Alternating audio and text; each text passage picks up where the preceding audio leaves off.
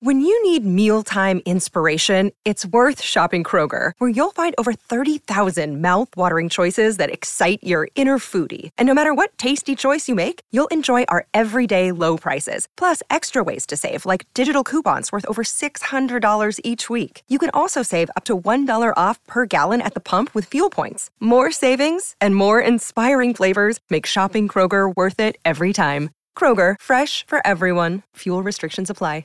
Another day is here, and you're ready for it. What to wear? Check. Breakfast, lunch, and dinner? Check. Planning for what's next and how to save for it? That's where Bank of America can help. For your financial to-dos, Bank of America has experts ready to help get you closer to your goals. Get started at one of our local financial centers or 24/7 in our mobile banking app. Find a location near you at bankofamerica.com/talktous. What would you like the power to do? Mobile banking requires downloading the app and is only available for select devices. Message and data rates may apply. Bank of America N.A., member FDIC. All my guitars are basically black.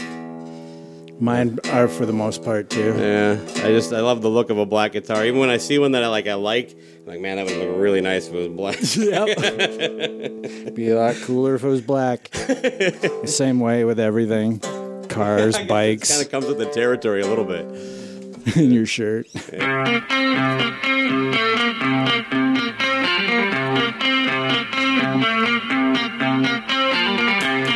Welcome, my friends, to Suns Out, Mike's Out, a Cobras and Fire podcast brought to you by the Pantheon Podcast Network, and the only show sticking it where the sun does shine.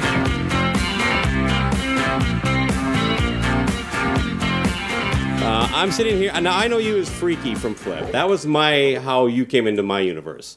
I was a really big fan and followed Flip around quite a bit.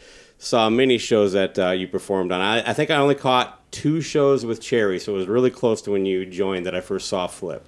But of course, I'm talking to Randy Ingebrigtsen. Did I get that right? Perfect, man. All right on, man. Perfect. That's got some Scandinavian background to it, yeah? Right on. Now, you're from St. Cloud, Minnesota. Yep. Yeah, it's a little more don't you know up there than it is down here. We still got it, but... like born and raised, or just kind of born and raised? Yep. We moved. I lived in every neighborhood you can imagine, in Sauk Rapids, Waite Park, Waite Park's got a brand new amphitheater. Rice. I know. I saw that, and Sauk Rapids as well. Oh wow. Russ Olson, a friend, mutual rock and roller friend. I think he has something to do with it. I'm not exactly sure. The venue in Sauk Rapids Arena played there last weekend, and Stretch opened the venue. With an acoustic set followed by Strange Days. Anyway, yeah. So I probably moved every 2 years my whole childhood until I was 18. Yeah. So there's the only mutual friend I have from St. Cloud is also on a friend through Facebook. Do you happen to know Izzy Presley? He has his own podcast. Yeah. So. Yeah. All right. Do you know him well? Yeah, very well.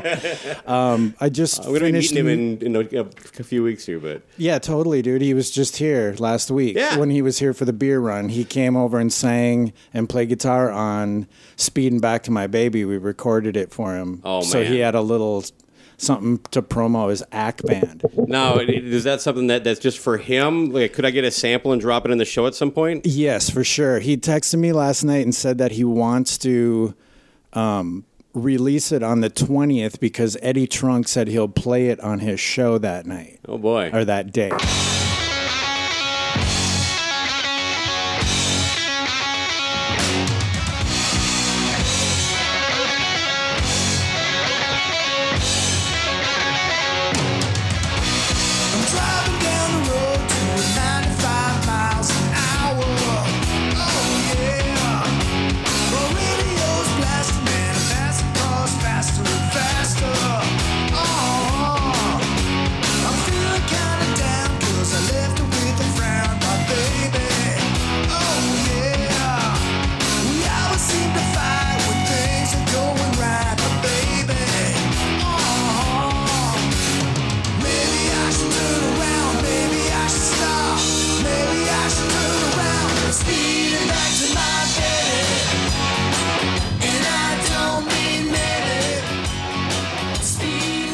I got that text from him literally as I was falling asleep at like 6 this morning. We're kind of on the same time because he stays awake all night too. And even though we're 2 hours apart, we always seem to hit each other in the morning. But yeah, so I played drums with his AC band in St. Cloud before the epidemic. Okay. And with my Matt Moline. Do you know Matt from my old band? I know the name. Freak? Is he in AC? Yeah, he played, well, ACT's kind of whatever musician is available. Okay. So when he came to Minnesota, the first time he was here, Greg Item from Flip played bass with him. And this past time I played drums. So Matt played bass, and then Mick, the guitar player. Mick, his name is Mick, I think, but I'm not sure. Son of a bitch. Anyway, we rehearsed up here for the show, and then we did one show in just outside of St. Cloud somewhere, some little place. And while he was here, I'm like, dude, we should just record an Ace song. I fucking love Ace, and it would be easy. And we never got around to doing it. And then it coincided with Stretch and me and Happy all raving over the lick for Speeding Back to My Baby, right. That intro guitar lick. Because when I played it with Tommy, Izzy, the guitar player didn't have it. He didn't. There's a really weird fucking thing that you have to play it right. Yeah. And Stretch just didn't know it. He's not an Ace Frehley fan. I mean, he appreciates him, I swear to God. Yeah. But he's not, he doesn't have his solo album in his car. But I sent it to him, and I'm like, dude, figure this out. There's a swag to this. And he's like, ooh, yeah, that's sexy. And he figured, he nailed it. And after he kind of played it slow for me, then I was able to get it. It's kind of like a golf swing. You can swing it, you can play it, but can you nail it? Can you make a chick want to get out there and dance to that guitar lick? We actually talked on that on our last episode that we recorded anyway. The guy, our normal show, the other co-host, he's never, he dinks around in music a little bit, but he's never been in a band and things like that. And he was asking me if I could offer any insight as to why, like, sometimes a clearly talented musician can't play Kiss. You know what I mean? I'm like, for me, it really does come down to caring. A lot of them really just don't. From my experience, the people that, like, if they really don't, if they have no respect for Kiss, 100%, you're just not going to. Well, there's two ways to look at that. What you're saying is that they don't care, and there's also when they do care, but they just can't do it. And it's, that's more me. It's AC/DC. Who did you say? No, I said Kiss. It's Kiss, AC/DC, the Ramones, Aerosmith to a certain extent. Aerosmith, totally. Those kind of bands that people think are bad bands because they're one-dimensional. It's like, that's fine. Maybe they're one-dimensional, but that's what makes them them. That's what makes the swing. Like, if you can see Steven Adler's Guns N' Roses, it's fucking amazing because it's him playing drums. Yeah. And it's him that, anybody can sound like Axl. And I think for the most part, there's a million Slash guys out there. And Steven Adler's current Guns N' Roses band, the guy really goes out of his way to do the Axl moves and to look like him and everything. So it's a total tribute band, 100%. But Steven playing guitar or drums, if you're in the back of the arena not giving a shit, just hanging out with people, you hear all those songs, you will be dancing and swaying because that's the guy who played the drums to those songs. Same with the Ramones. AC/DC, fucking huge AC/DC. If you can't play like those guys, you just sound like a computer chip. Covering a song. I saw a meme today that it was like it's supposed to be like a joke about on a guitar store. These are the songs you can't play, and it had like all the like Sweet Home Alabama, Stairway, that kind of stuff, and it had any AC/DC song, unless you know more than just a little part to play, know how to properly play just a little part. Yeah, I'm like, that resonated with me. It's like, first of all, learning AC/DC, I know what that. It's like, oh, it's so easy, and then like. No, I'm sorry. No. I think Kiss is easier than AC/DC. When it's all mashed together you gotta in make a it band, sound right. It's like, yeah, that sounds easy. But when you just take it's really cool that you can hear all the isolated tracks on the internet now because of those Guitar Hero and Rock Band games. That's why all those isolated tracks are out there now. I didn't know that. And, that's cool. Oh my God, I can listen to John Bonham isolated drum tracks all day, like put it on shuffle. Because it's so musical and just so amazing. And Eddie's soloed guitar tracks. Like, just give me the rhythm tracks. I'll listen to them all day long. Yeah. I recently gained appreciation for Bonham that I didn't have prior. I was never really a big Zeppelin guy, but a lot of those recordings sounded kind of like, I don't know, it's a lot of noise on the drums. I don't get that. I think, he hits hard and thunderous, like that I like, but no, that dude, I was underwhelmed. I wasn't giving him enough credit is what I'm trying to get at, man. Well, maybe it just didn't play to you until a certain that was part point. of it, is that it wasn't really my band to begin with. Man, I love when that shit happens to me. It's cool that it this still age, happens. Yeah. yes, where you're like, I never got this band, and like that happened to me about 3 years ago with Matthew Sweet. You hip to him? Yeah. Dude, I knew Girlfriend, and my old band used to do Sick of Myself. We covered Sick of Myself, which Sick I of love. Myself But for is like a some perfect reason, I song. never went into his catalog for some weird reason. Then when I moved here, for some reason, I just started listening, and he turned into like, I don't think I listened to anything else for 2.5 years. Just every single... I bet 80% of his song. Yeah, it was so great. I was texting all my friends, just like, dude, you got to listen to this guy. They're like, yeah, we know. He's great. I've seen him 4 times. I'm like, yeah. So it's still cool when that shit can happen. And a lot of times, too, it's people pointing stuff out to you. Someone goes, hey, did you... Especially this far into your life, it's like you've kind of just accepted this for what it is, and now someone's got to shine a light on a part you missed. Yeah, I kind of feel like I'm still that way with Pink Floyd. Like I'm still due to have a Pink Floyd freak out. Okay. Because I love them, don't get me wrong. And Faith and I just did a cover of Hey You. Nice. And I love the movie, but I've just never done the deep dive, the freak out, you know? Yeah, I guess I haven't really either. I recently bought The Wall on vinyl. First time I listened to it since I was probably 15 or 16, and I did the same thing. I turned the lights off, put the headphones on, and do it proper, from the beginning to the end, man. But well, we're getting pretty far into the show. Let's get your proper resume out Hold here, on, Randy. I want to go on this before we forget. I had Faith, my girlfriend, experience 2112 like a year ago. Guys, if you ever have a chance to do that, well, she's weird because she's a music freak anyway.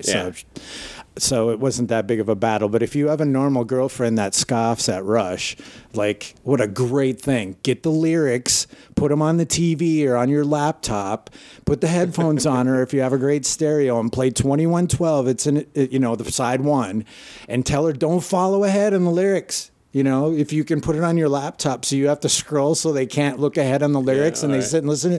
I guarantee there isn't a chick that can walk away from that without going, fucking cool. Wow.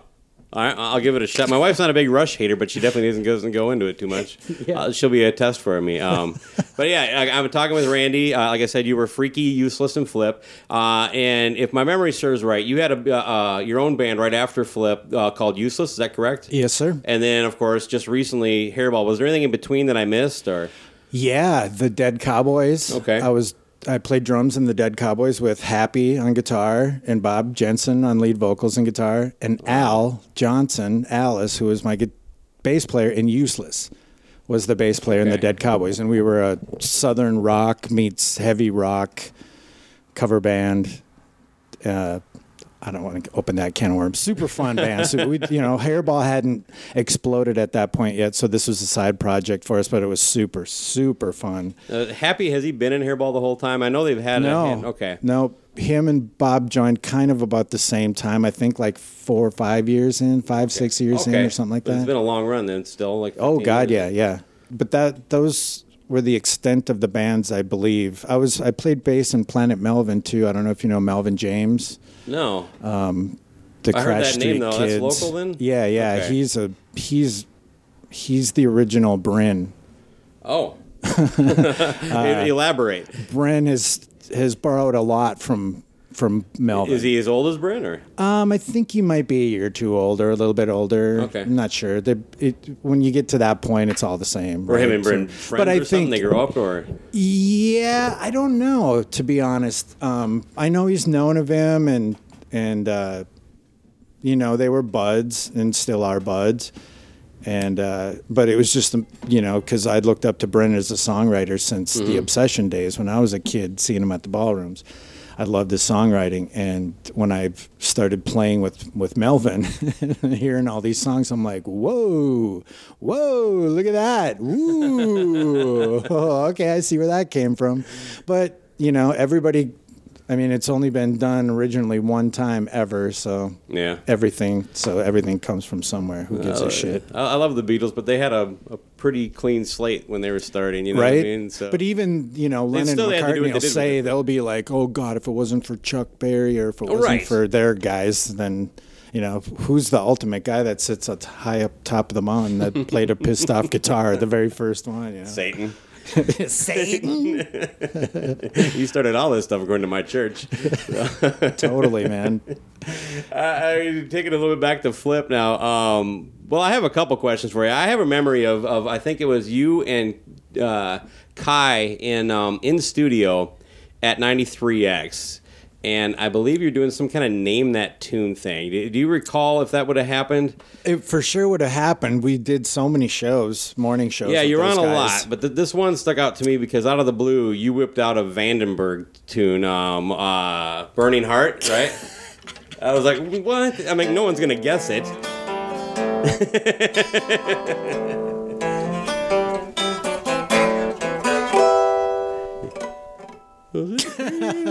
Yeah.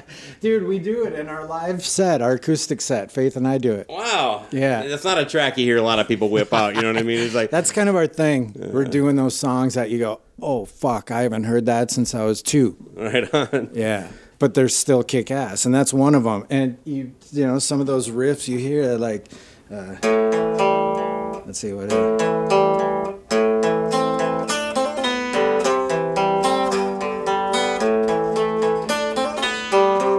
Cult, remember that Cult song?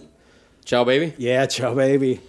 That's the kind of stuff we're pulling out for our little acoustic set. So, well, anyway, that was a cool. There's no question there. It was like sweet. So did they play it and I named it or something? No, vice versa. Like you were actually playing songs and they'd have to. Cool. And and then you threw that in there, and I was just like, and I'm like, listen, I might be the only person listening right now that knows this. It's like, and that's not a brag. I'm like, that's just not a song that's out there. Totally, man. Isn't it amazing how like those first 2 Vandenberg records, like everybody I knew had them. They were just they stood right next to Back in Black to me, and like in my clique. But then I like the opening track and the one after that record, All the Way. I think Your Love Is in Vain. Heading I have my chronological Vandenberg off there. So. She never believed what they said. Now it's too late to go back. This didn't turn out like I planned. Seems I gotta go up till the end.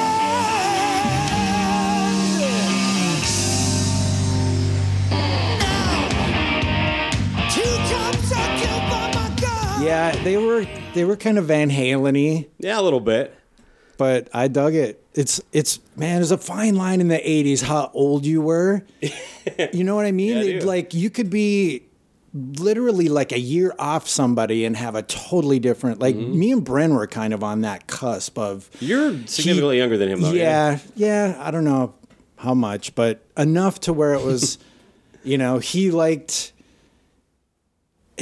I think the crossover was like Alice Cooper, probably. Like there were songs of Alice Cooper, like "How You Gonna See Me Now." That hit me at a super pivotal point, and he laughs when he hears that song. Like it's such a fucking top 10 piece of shit. Oh, really? And he's deep into the real Alice. I'm more with you on this one. So I'm, but then I crossed the line at Frankenstein and Poison. That's where I'm like out. That's where I think he's candy I like the ass. Frankenstein. There's the Feed My Frankenstein. Yeah. Okay. Because there's also Teenage Frankenstein. But I'm with you on Poison, man. I was just like this. even for this genre of music, this is kind of shitty. Yeah. And ZZ Top went there too with some of their stuff, and Turbo Lover, Priest did. It's like they all did what they had to do, but I just thought it's a really weird place where you're like, and Izzy, you know, his first Kiss show was one of the non-makeup shows, and that changed his life. Yeah, and to me, that's like, oh my God, dude, I used to laugh at Kiss fans at that point. You know, we were so overdone with them, and they were such a Bon Jovi piece of shit band. He's like, fuck you, man. It's like, I know, I'm just busting your balls. But it's weird, right? I came in at 77, but I was 7 years old. And my family was dirt poor, and they sure weren't into taking kids to Kiss concerts. So I didn't get to see a concert that I wanted to go to until I had my own car and money to buy my own ticket. And that happened to be the Crazy Nights tour for Kiss. So. And it blew your shit? No, it was good, and I really enjoyed it. But, like, I have to admit, like, there was this part of me that, like, expected something different. I really didn't get that at Kiss experience until the first reunion show that I saw. Okay. And then when I saw them come out, and it was just it wasn't... bam. You're saying it was your first Kiss concert or your first concert ever? Oh, no, I had been to a couple. Not many. That makes a huge difference. What was your very first one? It was either Pink Floyd or... I think it was either Pink Floyd at the Dome or Motley Crue, Girls, Girls, Girls. The timeline is it's right in there. So was the Motley thing? That must have been pretty cool. That was pretty sweet. That one blew my mind just because that was the old Met Center, and that concert experience doesn't really exist anymore. With the parking lot, and I'm like fuck, seeing people just getting hammered and doing everything. I was too. That was my first show, Kiss, 78. I'm always on the. If it's 78 or 77, I know it's 78. You know it too? I know it. It's the one Detective opened for them. It was the Live 2 Love Gun tour or whatever. All right. But I remember it, like I didn't get to do any. I was in 5th grade. I didn't get to do any of the parking lot stuff. Yeah. And, I was just too young to know what it was about or appreciate it. But my older cousins that went with me, my mom bought me the tickets.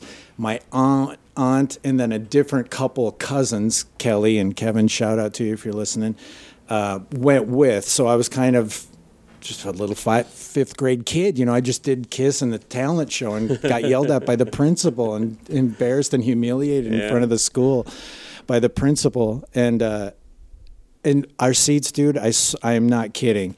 It was either second or third very last row, top tier, back of the arena. Like, there were 2 seats behind me or 1 row behind me. I can't remember. Very much my girls seats were like that. Straight back. Were there screens for Motley at that point? No, I don't think so. They had this giant inflatable motorcycle that ended up falling over on the stage. But we could actually see the top of the light rig. You know what I mean? Yeah. It's still... I know, me too. It didn't affect me. It was like I was so blown away by the fact that I was in the same building with Kiss. Yeah. Like it just kept blowing my mind that they're right there. They're 2 football fields away, one I guess, the Met Center, but they're in the same fucking building. And we happened to drive by the front of the hotel that they were leaving. Going from hotel to venue, we drove by. We were in the middle of the traffic jam in front of the hotel. So there was a bunch of bodyguards with Kiss logo shirts on from the hotel to the limos and red carpets, and Paul, Gene, Ace, and Peter with their hands over their face. Wow. We were stuck right in front of that, so I saw it. And like my cousin was screaming like it was the Beatles. Like, I think that's where I got my tinnitus, where it started, was her. She wouldn't stop screaming as loud as she possibly could because Kiss was like 20 feet in front of us without makeup on. And I just, with all the people and stuff, and the way I could barely see, I saw Gene and, who did Gene ride with? Peter. The other 2 were already in the car, but I caught a glimpse of that. And it was like... It was hard to concentrate at the concert because I was so freaked out by I just was fucking 20 feet away from Kiss without makeup. And when you were that age, you just thought they were superheroes. They weren't dudes, man. Very much so. Yeah. And are you really a fan if you didn't have some embarrassing grade school story related to Kiss, right? No. Yeah, I guess that should be the rule. Right Getting punched. I got punched so many. But it was great when I did my thing in Pleasant View grade school. Pleasant View, you're still out there. That's where we did our little talent show and dressed up like Kiss. Some of our moms helped us do it. It was really cool. But I got the 3 best looking, most popular jock kids in the 5th grade to do it. Oh, wow. Like I turned them around from beating the shit out of me to that's like. a bit of an achievement in itself. I think I worked it in by bringing rock and roll over and playing. I didn't want to go with Beth because I didn't want to. I wanted to work because we had a class where you could bring a record and each kid got to play a song. God, why don't they do that anymore? That was the coolest fucking thing in the world where we had in 5th grade an actual whole. I remember that. You bring your record in. Yeah. And so I didn't want to play Beth because it was too easy, you know? And then even the cool kids, the jocks wouldn't like such a candy-ass song. So I picked Hard Luck Woman. And everyone loved it. Well. So 2 weeks later, I had them all talked into being in a Kiss tribute band to do one song for the talent show. Well, it is fun to dress up like Kiss. Oh, God, every year. Tinfoil, more tinfoil. As I've gotten older, especially now that it's pretty easy to get basically a perfect costume. Yeah. My appreciation leans more towards the make it as dirty and cheap as you can. Totally, have fun man. with it. Have fun with it. Yeah. The greatest ones I ever saw were at a Halloween party at First Ave one year. 4 guys were the Kiss dolls in the packages. Dude, it was breathtaking. They literally were giant, full-sized boxes with the plastic in front and everything. Yeah, the super bad wigs, and they just walked around. They were able to walk around in them.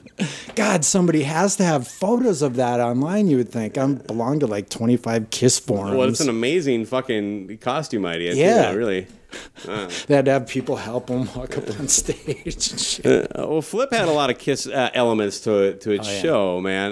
Bill O'Coin. Yeah. Well, I definitely have to ask you about him, but like, what was everybody in the band a fan? Kilo was the least fan of Kiss, but he still was. Because he's a cheesehead. Well, Sabbath was his band, okay. So you kind of fucked yourself. He's wearing a Sabbath shirt right here, right now. But yes. I can't help to take a cheap shot at somebody. There you go, man. Tigers, you and Tommy are good, or Izzy are brothers in arms that way. Yeah, to just say my piece on the whole Packer thing. Remember when we had Favre for those 2 seasons? I just listened to a podcast today where Sage Rosenfels, who was the backup quarterback then, kind of gave some behind-the-scenes fun stories of that whole year. Oh, dude, you got to share. Oh, I'll send it to you, man. Yeah, it was fascinating. Anyway, carry on. I thought those were 2 of the most exciting Viking seasons there ever. The first one was amazing. You remember it kind of started slow, like maybe Favre kind of lost it. Yes. And then that San Fran game, it's just like went fucking ape shit. It was so fun, but I prayed to Lemmy on a Sunday basis. Please don't let us win the Super Bowl with him. If we win the Super Bowl with Brett Favre, we could win every Super Bowl till the end of time.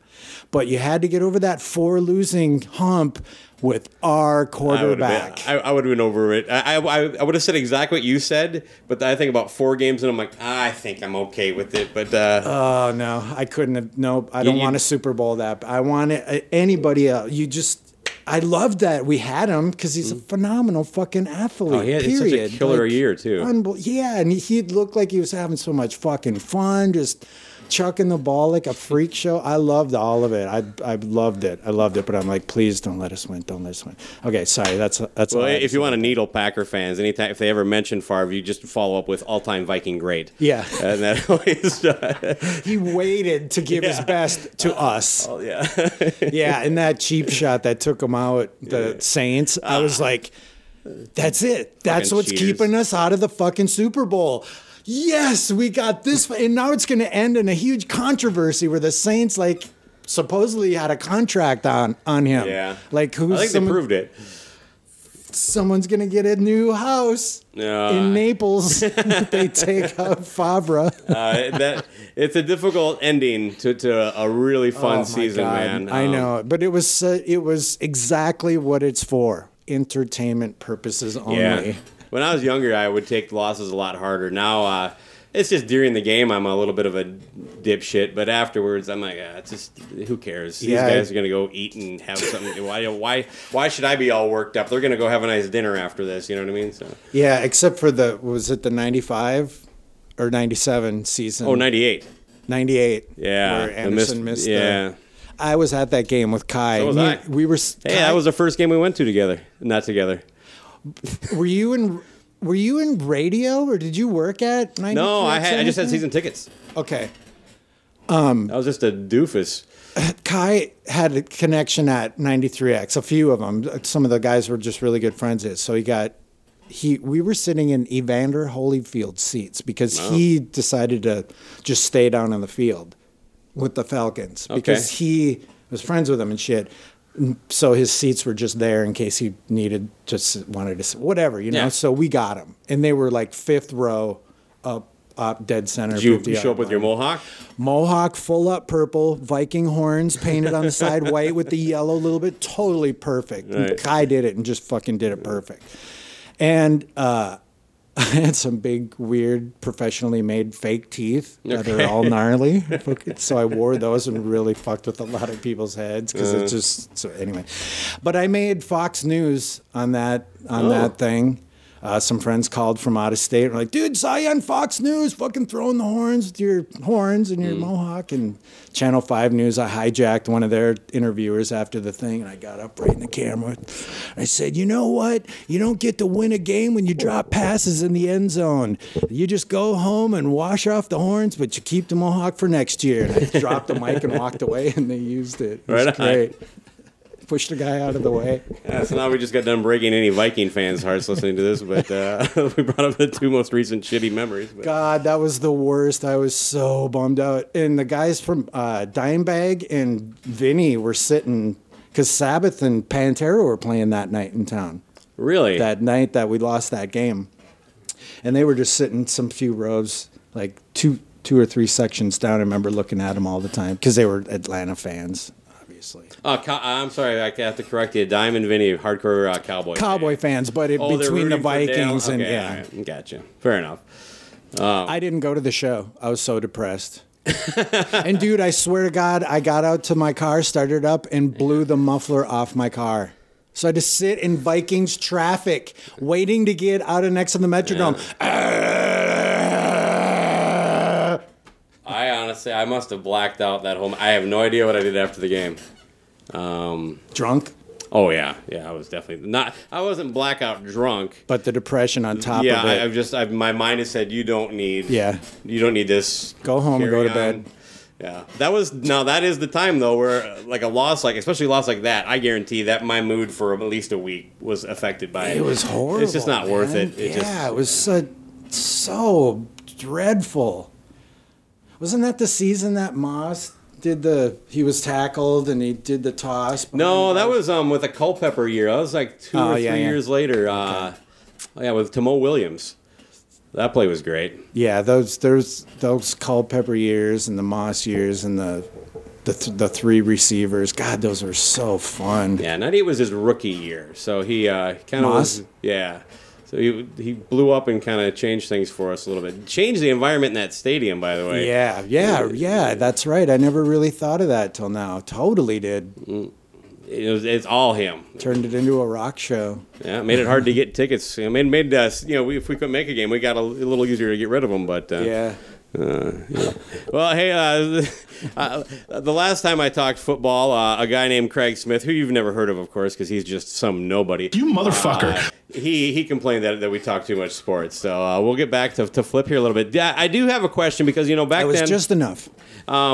We were just kind of at the cusp of the internet when I first started. When I first moved to the Twin Cities, started taking in Flip shows and trying to get my own band and stuff going. So a lot of stuff was rumor, you know what I mean? So clear a few things up for me. Did you roadie for Flip before joining the band? Is that how you got the gig? That's true? Yes. Okay. Yep. You want to elaborate a little more? Started out as... I basically started out by doing a website for him. I started Flip Central. Really? I'm Uncle Flip. Okay. I had no idea. Yeah. I think I divulged that in Izzy's interview a couple of years ago, but if not, then you got the exclusive on that. But yeah, I was going to school for multimedia.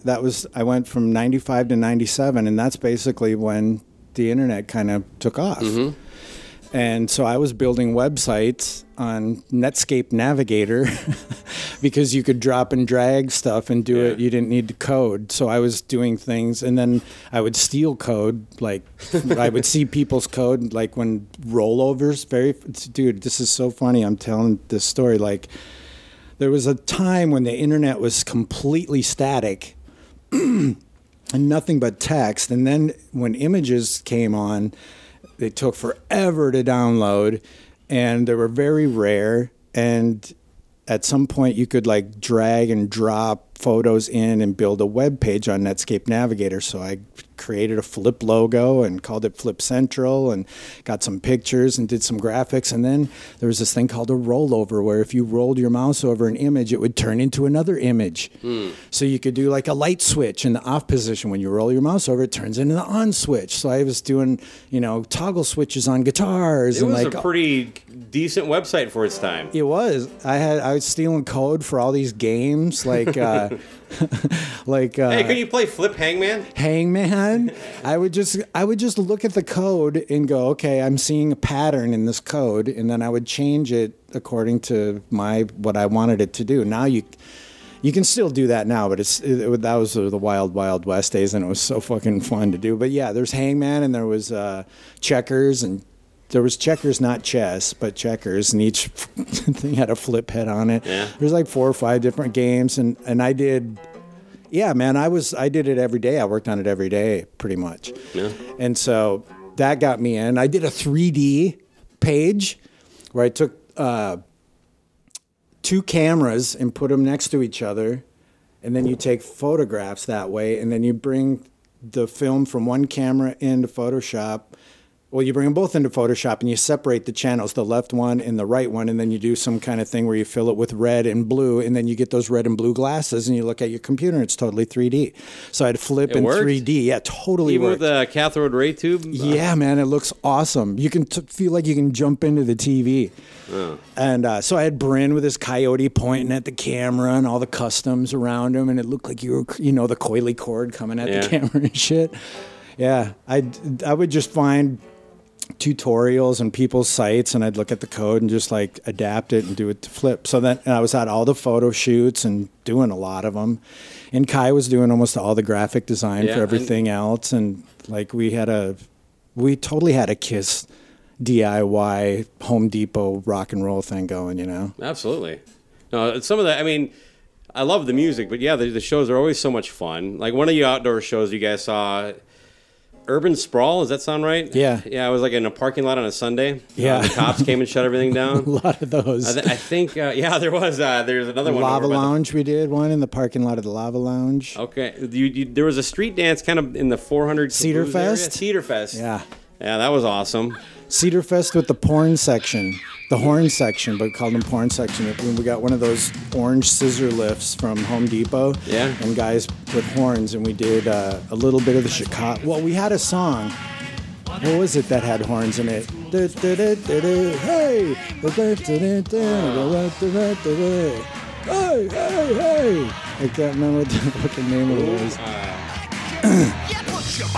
But there was horns in it. We had these guys dressed up in orange suits. Yeah. Oh, man. I love weed. Anyway, yeah, that was one of my very early on gigs, too. I actually saw Flip do Cedar Fest, I think, once or twice before I even joined the band. I have pictures of them just being a fan out in the crowd. Wow. But yeah, I was a huge fan of Bryn since the Obsession days. They were like my favorite band of all time when I was a kid. Like there was Dare Force and Chameleon and Paradox and all these bands, and I loved all of them. But Obsession was the one that was kind of like Kiss, There's kind of each guy had their thing, and I did really fucking dig their tunes. And so, what was I getting at? What was the point? I have no idea. Well, it's kind of my fault. I really just set up. You hey, said something about remember us this? being the kind of being. Oh like yeah, Kiss, but the whole kind of Kiss vibe. Yeah. A little more colorful though. Not so much black and silver. Yes. A lot of. Well, how about that? Where did you get that bodysuit rubber thing? You were like, I don't know stores that sell that. Like I found this literally little tiny old grandma lady in Sauk Rapids. Yeah. It was just on whatever main street that is that goes through Sauk Rapids along the river, whatever.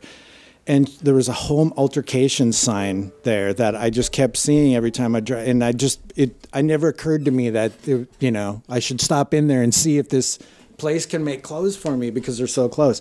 And the lady that owned it was tiny. She looked like my little tiny grandma. And I towered over her and she was so sweet and cute. She's like, "What can I do for you?" And I'm like, "I need a pair of leather pants. Do you think you could make leather pants?" "Oh, I don't know. And she was so sweet that she just kept asking me questions about it. And fast forward, she made me a pair of leather pants that, I don't know if you know this or not, but they can't find a piece of cow material long enough to make leather pants, one strip. That's why you always see leather pants with some sort of seam at the knee. Always. Because you can't find a strip of leather I own that a pair, long. and it has that seam you're talking about. It just depends on how you want the seam to look, whatever, but you always have to have a seam there. She's the first one to teach me that. So I said, well, let's do a cool That's V, amazing. And then do the conches, the buttons, the big silver buttons down the side, bell bottoms, and then the top or the football lace. So no matter if I gained a few pounds or lost a few pounds, I could just tie them tighter, And then I should have done that. Yeah, I could probably still put mine on once in a while. Yeah, but I forgot about my thighs. That didn't help in that area. That's why Gene Simmons had those crissy-crossy things. But then when it came to the flip days, I was like, hey, what about a bodysuit out of this rubber? I found this rubberized material. It wasn't well, it was kind of, I guess it was spandex based, but then it was coated in rubber that would stretch. And I found some pattern at the Bangkok, and it was just a bodysuit pattern, but she measured me and altered it to fit the pattern and made me these fucking suits, dude. They're like double stitched and like I was shopping for these things when we were in New York and LA and all these places, and the prices on things, I would have bought anything just to have it because I needed to have it no matter how expensive, but you just couldn't find anything cool. And if it was cool, it was cheap as fuck, just garbage. I told her, you know how much money we could make with you making these clothes, the quality you do? And she'd get done making it like zippers here, stretchy elastic here that you can't see so it fits tighter in certain places, just amazing craftsmanship from this little old lady. And I go, we could make $2,000 per outfit, I swear. Because she'd get done and go, well, let's see. You owe me about $77. Is that okay? Oh, boy. Granny, here's $200, and let's see how many more we can pump out. I'm gonna start sending them to Soho in New York, man. Get you retiring early. And she literally made clothes every band I had been in since that for like 10 years. I was at her place all the time, and then one day she retired. I went in after not being there for 6 months, and I went back in, and the lady said she retired. She goes, "Do you want her address? She'd love to see you if you want to go out and visit her." So I said, no, just tell her that if she ever thinks, because she still owned the shop, she just never came in. And she came out of retirement and built me 2 more flip outfits. That's very cool. Sorry, I had to share. If anyone in Sauk Rapids knows that place, Altercations right along the river, whatever that is, going, and it says they have a handicap ramp on the side. Okay, next question. Another rumor I heard, and there was a message board to the Flip Central thing, of course. Those were really popular back then. Guest book. Yeah. And it was afterwards, like the site went quiet for a while, but that message board kind of stayed active with fans and whatnot, and I would check it once in a while. And again, I asked Bryn the same question, but I'm also going off of memory, so this isn't, it's been a lot of years, a lot of activities. Totally, man. All right, so I don't mind getting slapped back, but anyway, and then also this is 100% a rumor, so it's like not even a verified thing. It was that there was a falling out with you and Bryn, some kind of blow up, and that's kind of what ended Flip. No, that happened after Flip had been done. Okay, so there was. Are you guys not copacetic or? Yeah, we're totally copacetic. Yeah. All right. I'm just gonna read the room and move on here. There was some shit that happened after the band broke up, but I think the band just broke up because we were just tired. We were just done. Yeah. You know, because everything we'd done. The four of us had done. I mean, You were in it with when they played Woodstock? Yes. Yeah, right on. Yes. And that was, you know, we played our set, and then we were asked to stay the rest of the weekend in case any bands didn't make it. They were going to put us in. That never came up? That never came up. But fuck, dude, it was real. I mean, I was in full freaky attire in Mohawk for, what was it, 3 or 4 days? Yeah, full on. Like, I remember shaving out in the sun in the mirror of the van, shaving my head, and the sun burned, fucking flaking off and shit. Just gotta be ready. You never fucking know. Red You Hot get Chili that call. Peppers might not make it. Yeah. That'd be great if that was Everybody the had to hang around within a certain area because there was 2 stages, one at each end of it was a fucking military base. So it was a long fucking jaunt from stage to stage. You couldn't hear one band while the other, you know what I mean? They were so far away you couldn't hear each other. So everybody was like, stay within, you know, if it's going to take you 20-minute walk to get back, check in every hour kind of thing. The whole, no cell phones, or if you did, they were, you know, didn't barely work. So, On the military especially base. out in the middle of nowhere, they're not going to get shit for reception. But, right. Well, you guys also did Edge Fest and X Fest almost every year. I'm pretty sure you were at the one that had Def Leppard and Buck Cherry. Do you happen to remember that lineup? I have a remember specific Buck question Cherry otherwise. playing there, but I don't remember Def Leppard. Buck Cherry canceled at the last minute, and then it went Buck Cherry and then Def Leppard, and like by that time everybody's been drinking all day, and I think they're trying to keep the crowd. In hindsight, I think they just tried to keep the crowd. He's like, "Hey, Def Leppard's agreed to come out and play a little early and play a longer set." And Def Leppard waited about as long as it would take for Buck Cherry to do an hour set, do a quick changeover, and then Def Leppard came out and So they didn't go early?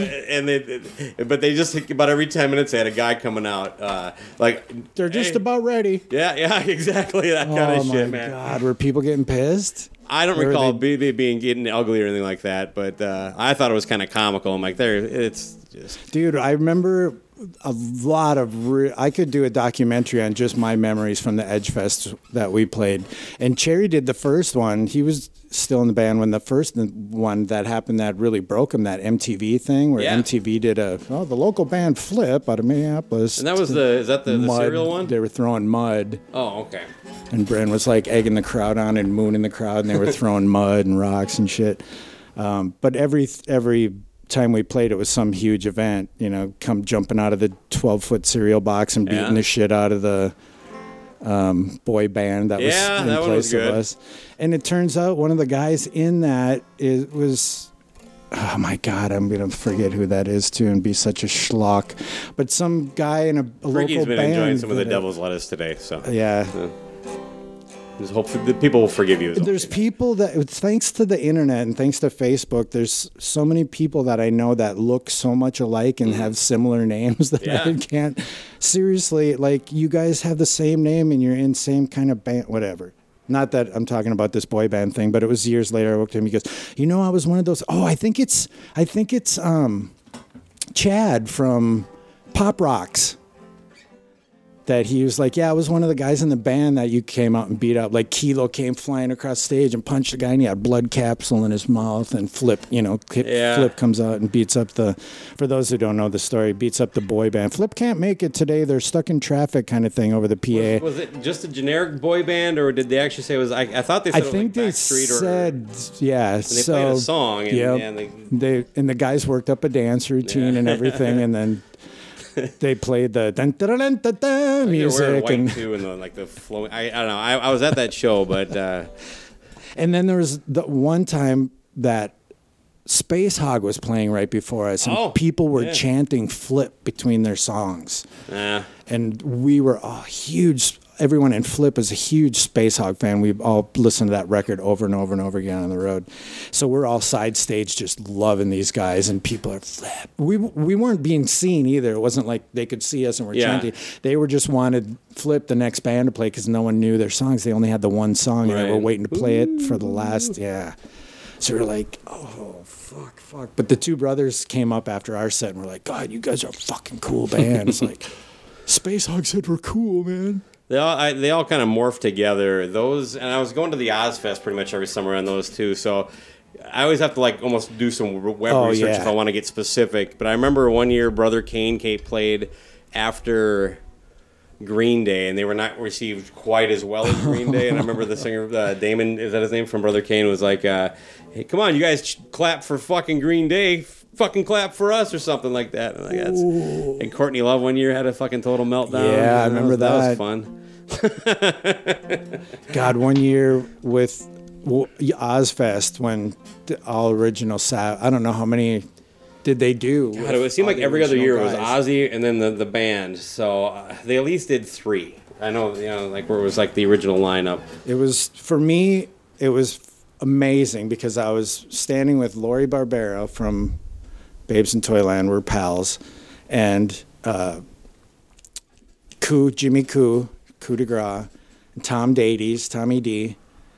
And God, there was one other local rock star guy, but it was like the fucking rock royalty, Minnesota rock royalty, and I'm standing in the middle of the crowd watching the original Black Sabbath, playing the songs slower than the records, and just fucking like, it doesn't get any better than this. We're all singing the words to every song, just screaming it like, oh, it was so great.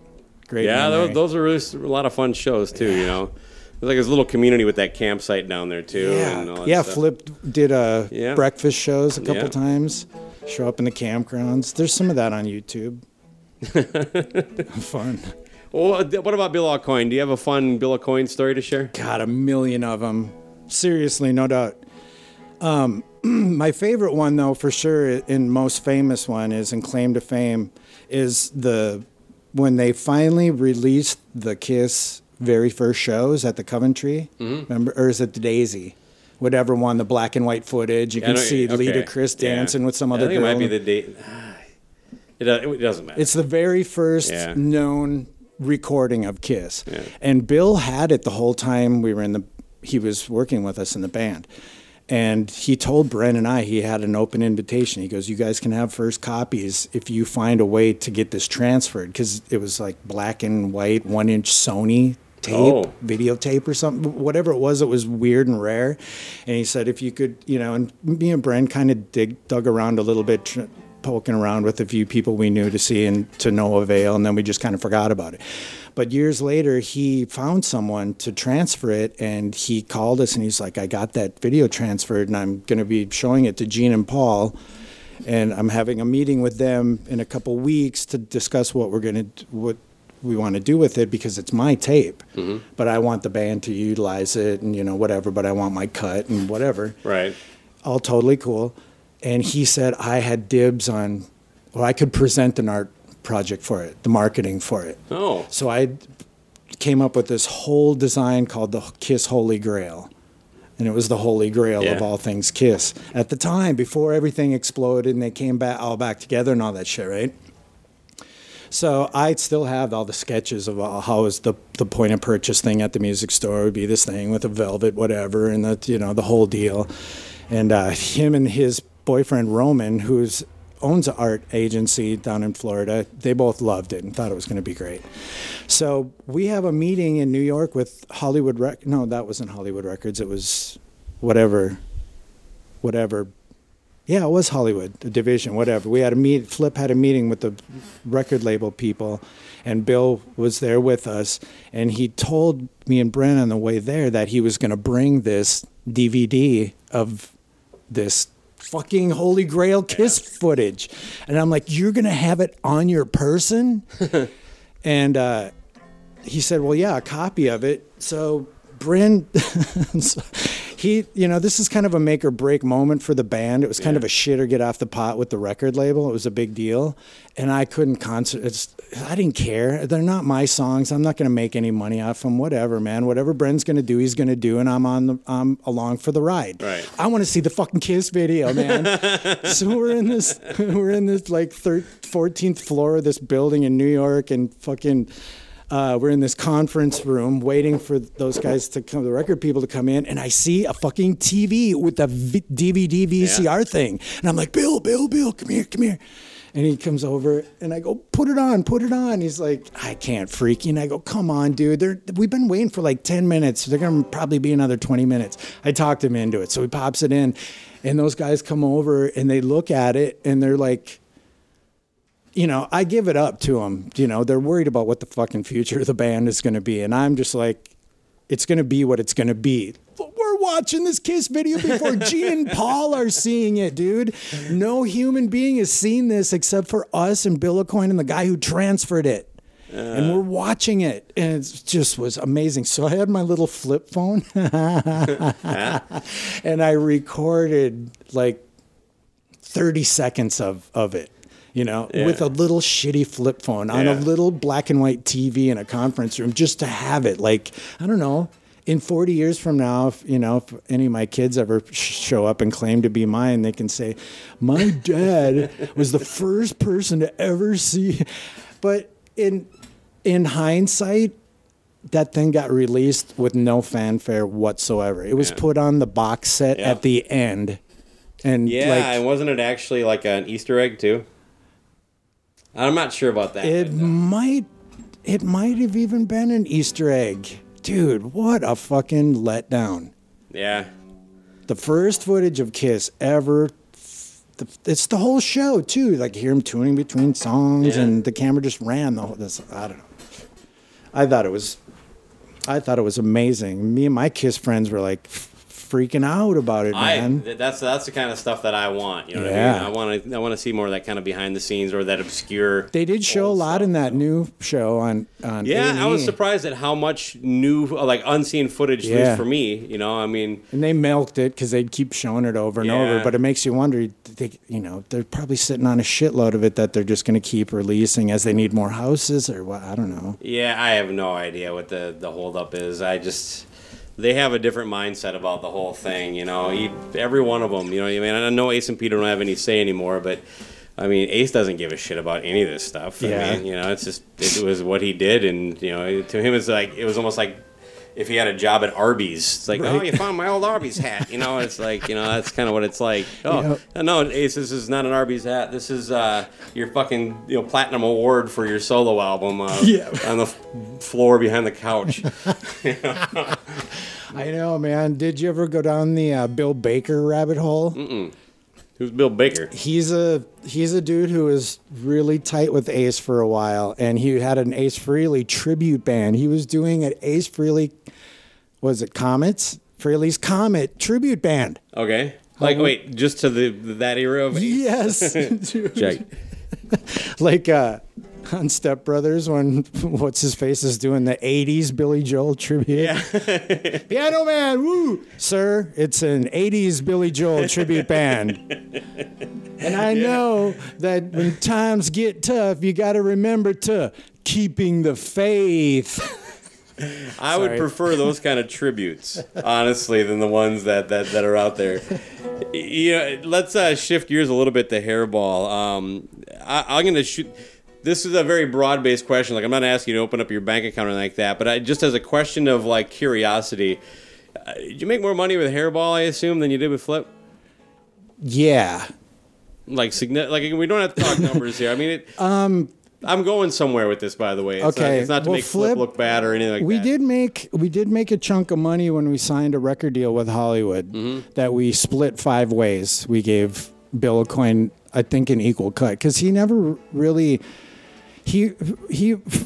Bryn met him when he lived in New York, and they were friends. They were buds. They worked on a couple projects together, whatever, but nothing contractual, or I don't think money was ever exchanged. It was just he really liked the band and believed in the band and just wanted to help us out. When we signed with Arts Label, he was kind of the mouthpiece for it, and he kind of, just was with us at all these big Alex shows. Sakis of Everclear. Yeah. For the listener. Yeah, he found a Flip song and fell in love with the band, and he had a spin-off label of Hollywood, I think. It was called Artemis Records. I think it was off Hollywood or off, I don't know, Warner or something like that.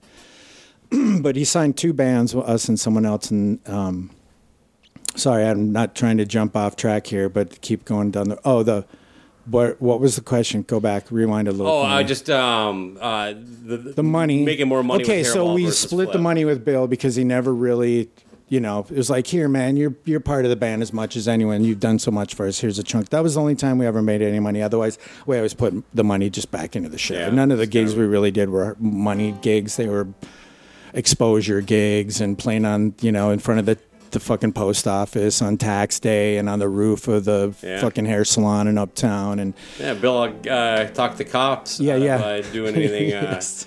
That one. I was Yeah. there at that one. I won't give you a ticket if I get to meet your manager. But and Hairball was a money making machine. Yeah. So- Well, I just saw them in Duluth, and there had to be about 10,000 people there. There was 8. That's been a gig that's just been insane. Right. Every year, like I've seen the pictures. This is They've been doing it since before I was even in the band, and it was on a small scale, and it just kept growing. I think the last time I played there was 3 years ago, and there was 7,000 people. So, and just it's a gorgeous setup. Too. Oh my God! It was literally one of my favorite places. I'm sorry, I'm saying literally too much, but seriously, one of my favorite places to play because all the boats, you could see them when the sun went down behind you, and all that shit. It was great. Well, here's where I was going with that. Was that kind of like almost deflating in a certain sense because you're an artist, you've done this stuff with Flip, you did Useless, other bands where you're kind of doing your own kind of you're putting something fresh into the world. I had I guarantee financially different situation, but I never made a penny. Like literally, like it was all loss. You won't be surprised by that, but until we did covers and we started doing cover shows. Again, I've never had the Hairball kind of level, but I've made $1,000 in a night, and it just like after a while, it got kind of soul sucking. To be honest with you, it's like I don't like a lot of these songs, and it just There isn't. is there that aspect, or I think it'd be a lot easier in Hairball standing on that stage and seeing that. That Right. probably helps it through a little bit, but Yeah, and we built that thing. right, yeah. You Well, know? I'm the history of Hairball is, and that's not a cheap shot at Flip No, or not at all. Hairball. Not at all. I think think everyone understands Okay. exactly what Yeah. your question is. And if Hairball they- is amazing. Yeah. And it wasn't, it started off as a goof, It admittedly. started right around the time I moved to the Twin Cities, like about 20 years ago at least. Yeah, And it's the 20 where Chainsaw it's used to sing, right? Yeah, it was his band. He created it. And that was the promo, the tagline for the promo, a spoof on the 80s. Yeah. So it was a literal joke. He was changing the words and changing the outfits to be funny and silly and it was a joke. And then slowly it just different members came in and certain things happened and just started getting a little bit more serious and a little bit more attention and it had growing pains and it's still having crazy growing pains. It's Right. 21 years old and it's like when something moves that fast, I told Happy a long time ago, I'm like, dude, there's no controlling this. It's a boulder rolling down a hill and we're lucky if we can try to nudge it every once in a while in the right direction. And it was DIY from the get-go. I was doing the band's website. I redid the logo. I did all their posters, merch, everything like for 2-3 years So you before I kinda even into joined the that band. before the same way you got into Flip, kind of. Yeah. Yeah. Now, And I wasn't there. Like I even told Brent, I know every song in Flip's catalog on guitar, bass, and drums. I almost did a drum show with Flip when Kilo's second baby was going to be born. Oh, wow. That That would've been kinda fun. He was, dude. I was scared shitless, but I was ready. I rehearsed my fucking ass off, and it was only a 30, 45-minute set or whatever. But I can't remember what the deal was. His son was born before the gig, or like he knew he wasn't. Whatever happened, he was able to do the show, and I was kind of relieved. all right. Because on guitar I would have been okay, and the bass I would have been probably all right. But I remember even when I joined, I was playing bass, and I hadn't Before before. you It was joined, like- you almost did a drum show. I got you. Yeah, I was Okay. still a tech guy at the time. Right on. So, hey, what was the catalyst for you deciding to call it a day with Hairball then? Was it just not fun anymore, or? No, it's always fun. I just knew that it was never going to end if I didn't end it. The money was incredible, and it was deservedly incredible. We all work really hard, and I especially, was not especially like more than anybody else in that sense, just I'm constantly working on graphic design and videos. I did all the videos, the content behind the band the whole night. I did all that content. Oh, wow. Okay. You know, and Happy's the guy who designed all the stage shit, and you know, and we were the same way in the Dead Cowboys, you know, building wooden fences and fucking building horse troughs that have dry ice come out of them and shooting blanks on stage with real guns. I always thought that kind of stuff was fun to get into and do. We just can't help it. It's like, it's always been a priority to me at every riffraff. Anybody in the band an electrician? Oh my God, yeah. Or you just we just figured it out. You had to tap the 220 no matter where you played back in the day. So you just kind of did rock, paper, scissors, and whoever lost had to do it. We made this giant light. I'll just show you so you can see the logo. So this is the logo for Jesus Chrysler. Right. So we made a giant light, you know, very much inspired by Flip, and we just piece of plywood, cut holes in it, went to Axeman, bought all the light bulb things, and we just put regular light bulbs in it. Yeah. And the thing weighed like just ridiculous. Totally, man. And we took it, we played it at we did a show at the Jungle right after the show with you guys. We had another gig there of our own. About 2 weeks later, and that was the first time. That was the big debut of the unveil. thing. We turned the thing on, and it ran for about 5-6 minutes. Then everything in the bar goes dark. No. We shut the thing. It was like we don't know what the fuck we're doing as far as, and we go over to see what's going on. And the electric cord is like a piece of spaghetti noodle. Yeah, just hot as fuck. That's scary, ain't it? We never used it again. Feel like it's gonna melt in your hand. That was a lot of work. Did you ever see Flip when I did the solo and had the blinking bass lights going back and forth? Those were those yard lights, those rectangular yard lights that you'd put two in your yard. Sure. So I had 4 in each cabinet, and I was rigging up a foot switch so I could do my talk box solo and then play my bass and run the lights with my feet. And I went to the electronics store in Minneapolis, right by Brennan Kilo's place, and I told the guy what I wanted to do, and he said, "Dude, you're gonna blow yourself to pieces. You can't run that kind of power from a wall outlet into a metal foot switch and into the light." And I'm like, "Well, I don't know. So he grabbed a piece of scratch paper and drew the schematics. I still have it. Here's what you need to do. I'll sell you these 2 relays, and then those go to this, and then these go to these switchers, and then they go to this, and then it goes in your thing, and you have to ground it here, blah, blah, blah." And he drew it all out and sold me all the parts. And it took me a good 2 weeks of working till 4 in the morning up there by myself trying to get it to work. And I finally did. I was like, "Eureka, it works." I'm fucking hitting both switch with my big stomping platform boots on, switch. That lasted on the road about 2 months. And then Kilo wound up doing it sitting behind his kit with a power strip, 2 power strips. Okay. On and off. Oh, just a little...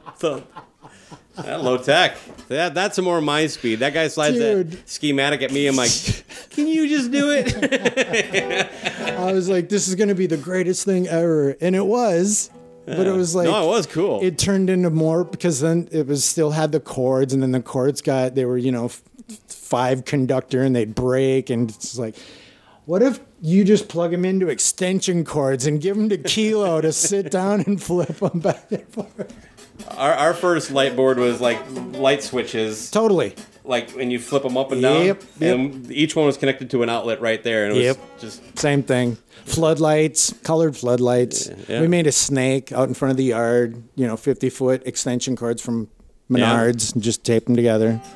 A lot of those yard parties, like in farms, were some of the funnest ones. That I don't know if I have to assume, because Flip was always doing I remember you guys would do garage gigs last minute and... And we did 3 in one day, one time. Yeah. One was in St. Cloud, one in Minneapolis, one somewhere else.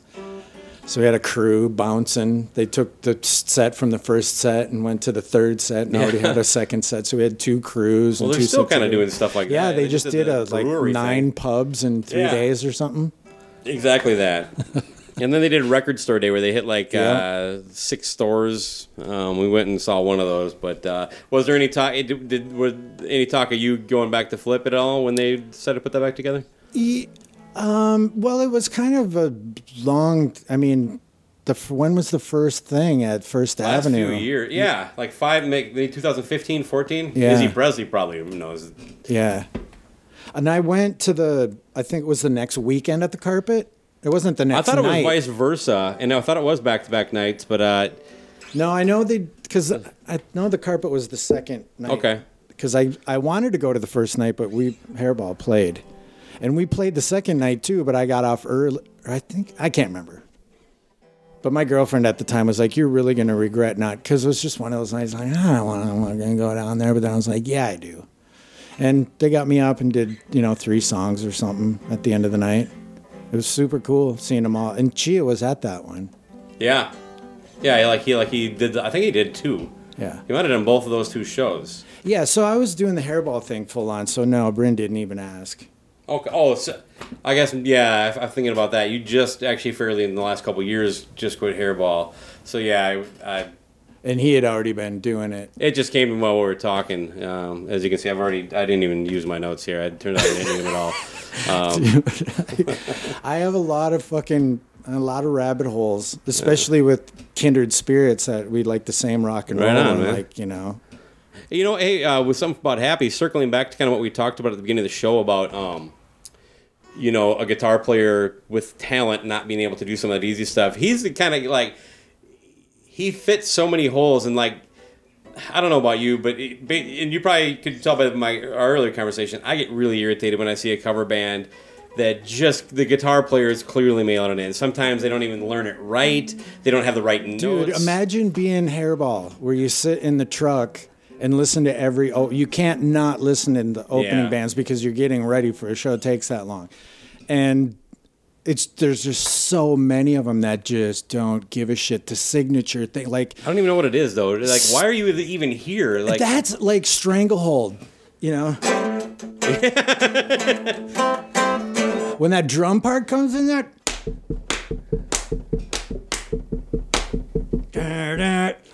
If you're a drummer, wouldn't you spend all damn week learning that? Because it's fucking fun to play and you air drummed it your whole life? Nope. I just know it does something like that, so I just do something like that. And it would drive us fucking crazy. It's like, you got to know when you have to play something to note for note. Yeah. And when you can let it breathe and do perfectly your own thing. said, yeah, because I'm not talking about guys that are adding their own flavor or a band trying to do a unique spin. Exactly. You don't have to. Neither me or Jason are saying you have to play shit note for note. But there's things as a musician you'd think you'd want to, because that's the hook, or that's the vibe of the song. That's the vibe of the song. Yeah, man. Anyway, Happy is one of the. It's no wonder why he's in that band. I mean, like, he's one of those guys that does it. He'll go from Kiss to Eddie Van Halen, and he'll capture the vibe of each band properly and do it justice. Yeah, when he goes and does a Poison solo or Twisted Sister, he goes ape shit and just plays as fast as he can or as weird as he can, because he's having fun playing guitar and flopping around like a dead fish. But when he's playing Queen and Aerosmith songs, he's nailing it. This has been a lot of fun, but we are kind of getting close to, I don't know, there's not a real time limit on this, but I know I got a couple things prepared to do with you here. Is there anything we want to promote? I'm just happy as hell you agreed to do this, man. This is fun. The only thing I really want to, it's a great segue to promote, is Happy's Benefit, August 22nd at Rockwoods and Otsego. We just launched the website this week. It's teamhappybenefit.com. Super easy, teamhappybenefit.com. All of us friends of his knew there was going to be a benefit at some point. It was just like, there's no way that someone can go incur as much physical damage as he has. I mean, to button his story up real quick, he went in for hip surgery because he just blew his hip out after being a freak for so many years. And while he was there, they had him, he said, check my throat and stuff, because I seem to have, acid reflux more often than I should. And the doctor said it was fine and don't worry about it. We'll check after the surgery. And he had a friend that's a girl, a couple of them actually, insist, go back and tell the doctor to fucking test, give you what you need to test that. And that's when they found stage 3 esophageal cancer. Okay. So he did the hip surgery, and then they had to cut part of his stomach out, part of his esophagus out, sew them back together. And the, chemo, endless chemo and radiation and all that shit. And he was in remission for 2 years, and then they found 2 more lumps. And since then, he had a different kind of chemo, Well, the doctor said they can't operate anymore, so it was like they're thinking you have a year to 2 years. All right. And then this new chemo that he's on is really doing well. It's shrinking the That tumors. is excellent. I mean, I didn't really want to get into it. I wasn't sure what the prognosis is. You know, I do want to know how. I'm glad you. Yeah, I don't want to bum anybody. No, he's the first one to not want to talk about it on stage or anything and bum Right. people up. But he's totally. He's been very candid on Facebook, though.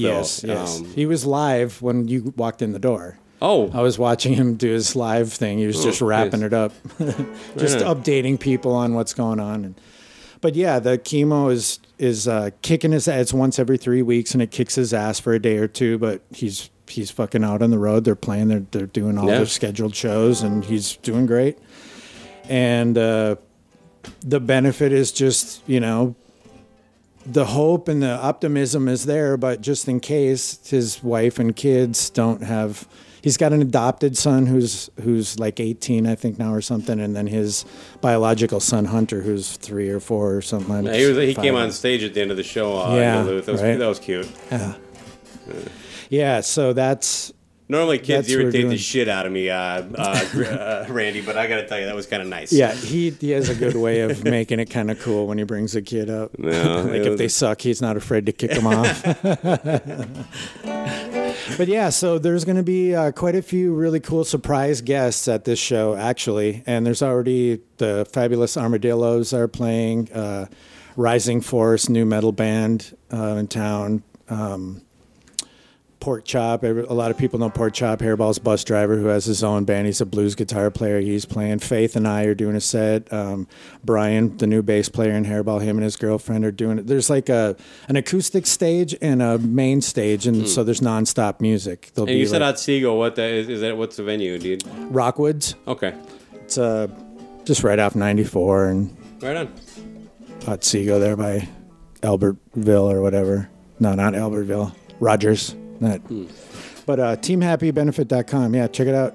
You can donate there even if you're not going. You can buy T-shirts and whatever. But it's going to be a rip-roaring Sunday. It goes from 2 to 10, which I kind of like.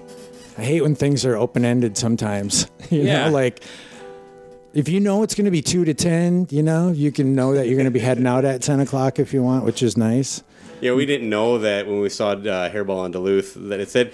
I was like, I've never been to this thing before. I can't find any information that says anything but Hairball's playing. It's a kind of a community thing tied in with the 4th. Yeah. You know, a lot of those things are a little more like, yeah, they're gonna start at 6, so there's a chance of let's just get there, you know, whatever. And I'm like, if you were there, you know who I'm talking about. But the first opening band was just, it was such a buzzkill because it's like you kept thinking, well, maybe they'll wrap it up quick. It'll only be like a half hour, you know. And it was just like they had the two opening cover bands. One, the second one was much better. Not my cup of tea music wise. It was a lot of like 70s kinda, Sunshine yeah, Band? 70s Sunshine Band. But That's they the were, band Brian was in before he joined Hairball. They were very good. They sounded tight. They sound like a band that's actually played together. The other one, Yeah, they're all old school players. Yeah. Lance from Gemini singing. well, definitely for people that don't know the situation about Happy, check out the website. You know, there's other ways to contribute, I'm sure, through the website, you know, if you can't Yeah, make yeah. it to the show. So, Yep. now in a really hard shift, we're going to go to something completely ridiculous here. I've been doing this game every episode of this. So, you know, we never even got into this a little bit. This is a sidecast I'm doing for the summer. I call it Suns Out, Mike's Out.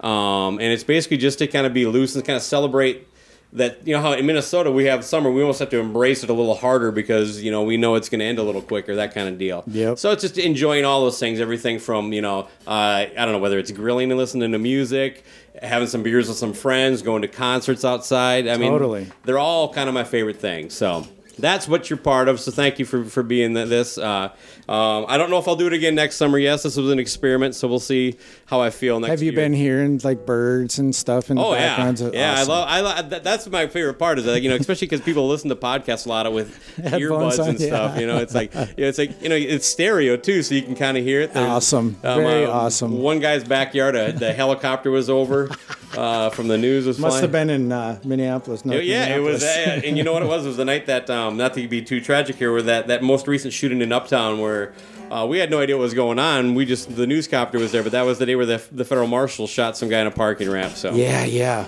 Who are you interviewing there? that was a guy named Bud Berge. He did like the Jesus Christ or music videos, So in my little world, he's a guy that connected to in the past. So Cool. yeah. All right. Well, the game we're gonna do now, it's called Who Said It? Ted Nugent or. I'm gonna give you a quote. I'm gonna give you a choice between Ted Nugent or somebody else, and you have to determine how many people got this right. Now, are you familiar with the comedian Don Jameson from That Metal Show? Yes. He has the record on this so far. He has 8 out of 10.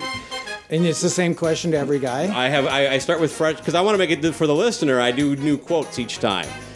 So the people listening at home can go, ooh, I wonder which one it is too. See, I'm trying to make it entertaining for everybody. Yeah, well then everybody could listen to the previous week and get all the questions. Well, there's that too, but I have to admit, I don't think that was a huge concern. But yeah. So anyway, but everybody else 4, 5, and 6. That's the scores are right in that 5 zone. So let's see how you do today, Randy. I'm feeling it. 6. Yeah. All right, and since you haven't listened to the show, I'm going to tell you flat out, but it'll be really obvious. There's one softball in there for you. Okay. So you don't get goose egg? Yeah, you will. I had one guy get the softball wrong, but he's just a buddy of mine who was playing along. So. Shit. Yeah, episode 1 for people who want to go back to that, Andy Schell. Anyway, all right, so your first quote here, Randy, who said the following, Ted Nugent or Jill Duggar, who is the patriarch of the TLC show 19 Kids and Counting. She's the mom of that family. So if you've heard of the show, I think the title gives it away if you don't know anything about it. She has 19 kids. Okay, so here's the quote. Was this Ted Nugent or Jill Duggar? God gave us the gift of life, the most precious gift ever. Was that Ted Nugent or Jill Duggar, who has 19 children? I'm going to have to say Ted. Yeah? Oh, you got it right. All right. Right out of the 8, you got 1. No deliberation. Others like Ted. Yeah. All right. All right. Well, let's get to it. The next one then. Who said the following? Ted Nugent or Mike Tyson? Ted Nugent or Mike Tyson? My love is like a tire iron. Ted. Man, you're just killing it. That's 2 for 2. Maybe I should have made these a little harder. No, I'm doing them by deduction, man. Yeah? Yeah. Okay. Especially that one, because Mike Tyson can't say that. Well, he might have said He got might have accused said it of when he rape. could have. Yeah. Oh, yeah, before he got... Yeah. They didn't all. These are from all periods of time. So. And plus, I can lie, because I'd say, Ted told me that. You just didn't hear him. Yeah. Well, Don tried to pull that with one of the ones he got wrong. He wants to go with 9. He's like, there's no way Ted never said that. So.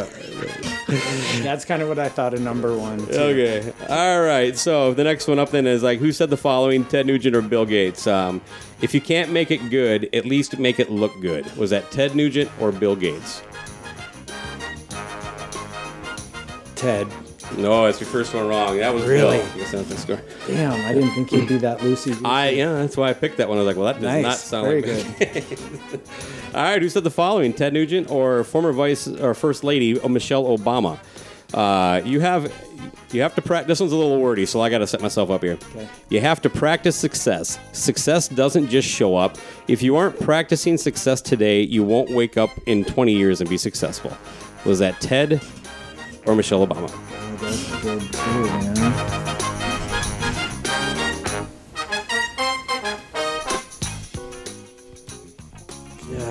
Ted. That is Michelle Obama. Fuck. All right, well, now you're getting Both cold. are preachy. Not that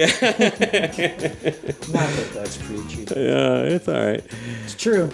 All right, next up, we got Sort of. Ted Nugent or Dennis Rodman. Hey, that's bullshit.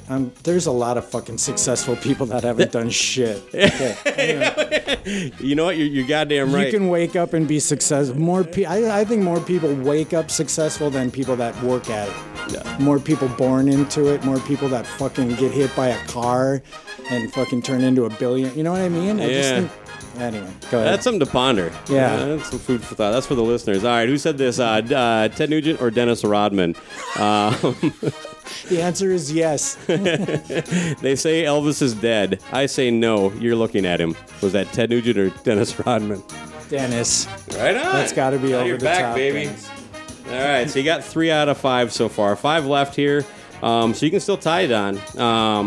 If there's the following was this Ted Nugent or Arnold Schwarzenegger? If there's one thing I am, it's always right. Was that Ted Nugent or Arnold Schwarzenegger? Ted. Got that one too. All right, there's 4 for you. The next one then. Who said the following? Ted Nugent or Al Sharpton? Ted Nugent or Al Sharpton? Fuzzy-headed idiots hate me. Ted Nugent or Al Sharpton? Wasn't that recent? I swear to God, Ted got in trouble for saying that recently. I'm going to say Ted. The other one right? Yeah, I swear to God, he said, I think I remember him walk backwards his way out of it. I don't know when this quote was said. I know he's had a lot of COVID stuff that's come out that's been a lot of fun, but... All right, who said the following? Was this Ted Nugent or Kermit the Frog? I was wrong when I said I never promised anyone. I promised me. Was that Ted Nugent or Kermit the Frog? Ted. That was Kermit the Frog. All right. Now, Randy, you got 5. You still got a chance to get 2 more to get a solid second place here. So, all right. The following then, who said this? Was it Ted Nugent or filmmaker Spike Lee? Ted Nugent or Spike Lee? I may have been born yesterday, but I stayed up all night. That's good. I hope it's Ted. I'm going to say it's Ted. That is Spike Lee. Damn it, right. Ted, you fucking idiot. You should have said that. All right, your last one here is then, who said the following? Was this Ted Nugent or Justin Timberlake? Ted Nugent or Justin Timberlake? My baby, she'll take a chance. My baby got a brand new dance. Wango tango, wango tango. That put me at the 6 that I would guess I would get. Right? Yeah. Didn't I get a 6? Yeah. I thought so. Well, do you want to make it official? Who said it? Ted. Yeah, okay, there we go. All right. That last birdie, that last gimme putt. I would like to throw one in there. It's just kind of ridiculous. That's good. Who was it, though? Who was the other one? The last one? Oh, Justin Timberlake. It was like my baby. That's good. Do you want to try playing a song? Yeah, let's do it. You gonna show me how? Yeah. Or just tell me the chords? All right. 1, 2, 3, 4.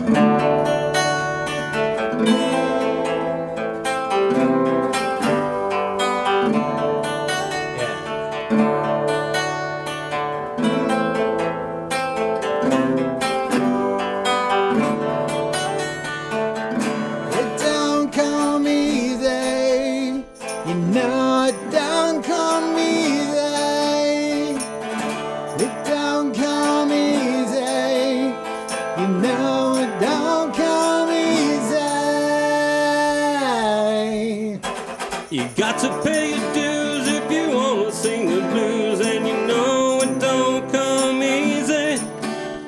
You don't have to shout or leap about, you can even play them easy. Open up your heart, let's come together.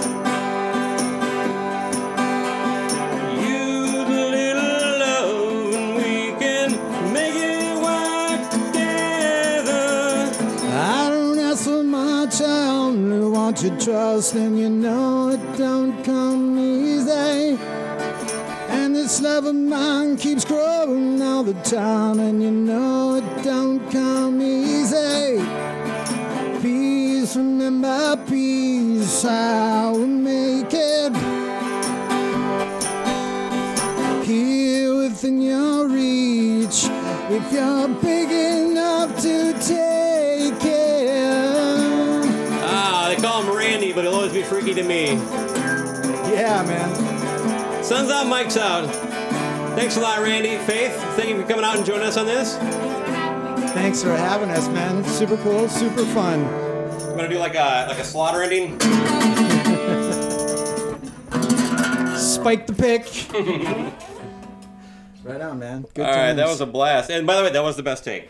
Yeah, for sure. 22 by 28 square box with windows. And there's windows every square inch of it. So we got the door open, windows open. It's it's a beautiful Looking summer over evening. The lake.